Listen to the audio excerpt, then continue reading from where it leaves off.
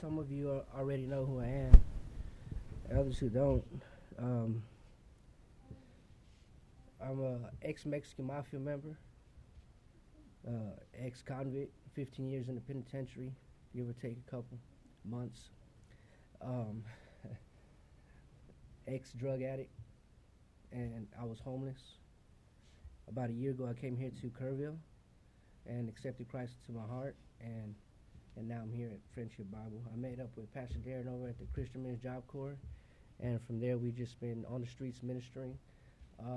Joined up with Blueprint, now with Friendship Bible. I was at another church, but God has a season for everything, so now I'm here.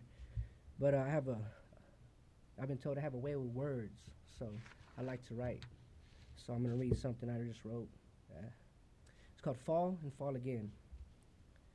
Restricted and restrained, fallen from our heavenly place, seduced and separated from your glorious face.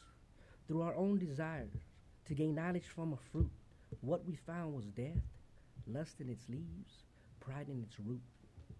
Captivated by the venomous lie, relinquishing royalty for a grave, exchanged a priceless eternal life for the wages of mortal slaves.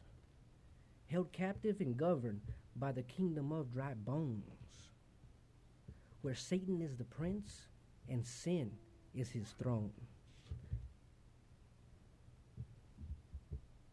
Redeemed and restored, atoned and acquitted by your mercy and grace, satisfied and sustained, again I'm allowed into the most holy place. I fall. This time my knees hit the ground. Sold by a lie, bought by the truth, I live again. Sold by a lie, bought by the truth, once was lost, and now I'm found. I live again, and my testimony is the proof. I came to you and laid it all down in the midst of dry bones. I carry my cross, I reach for the crown as I journey through this valley to get to my home, refined and reformed. Thank you.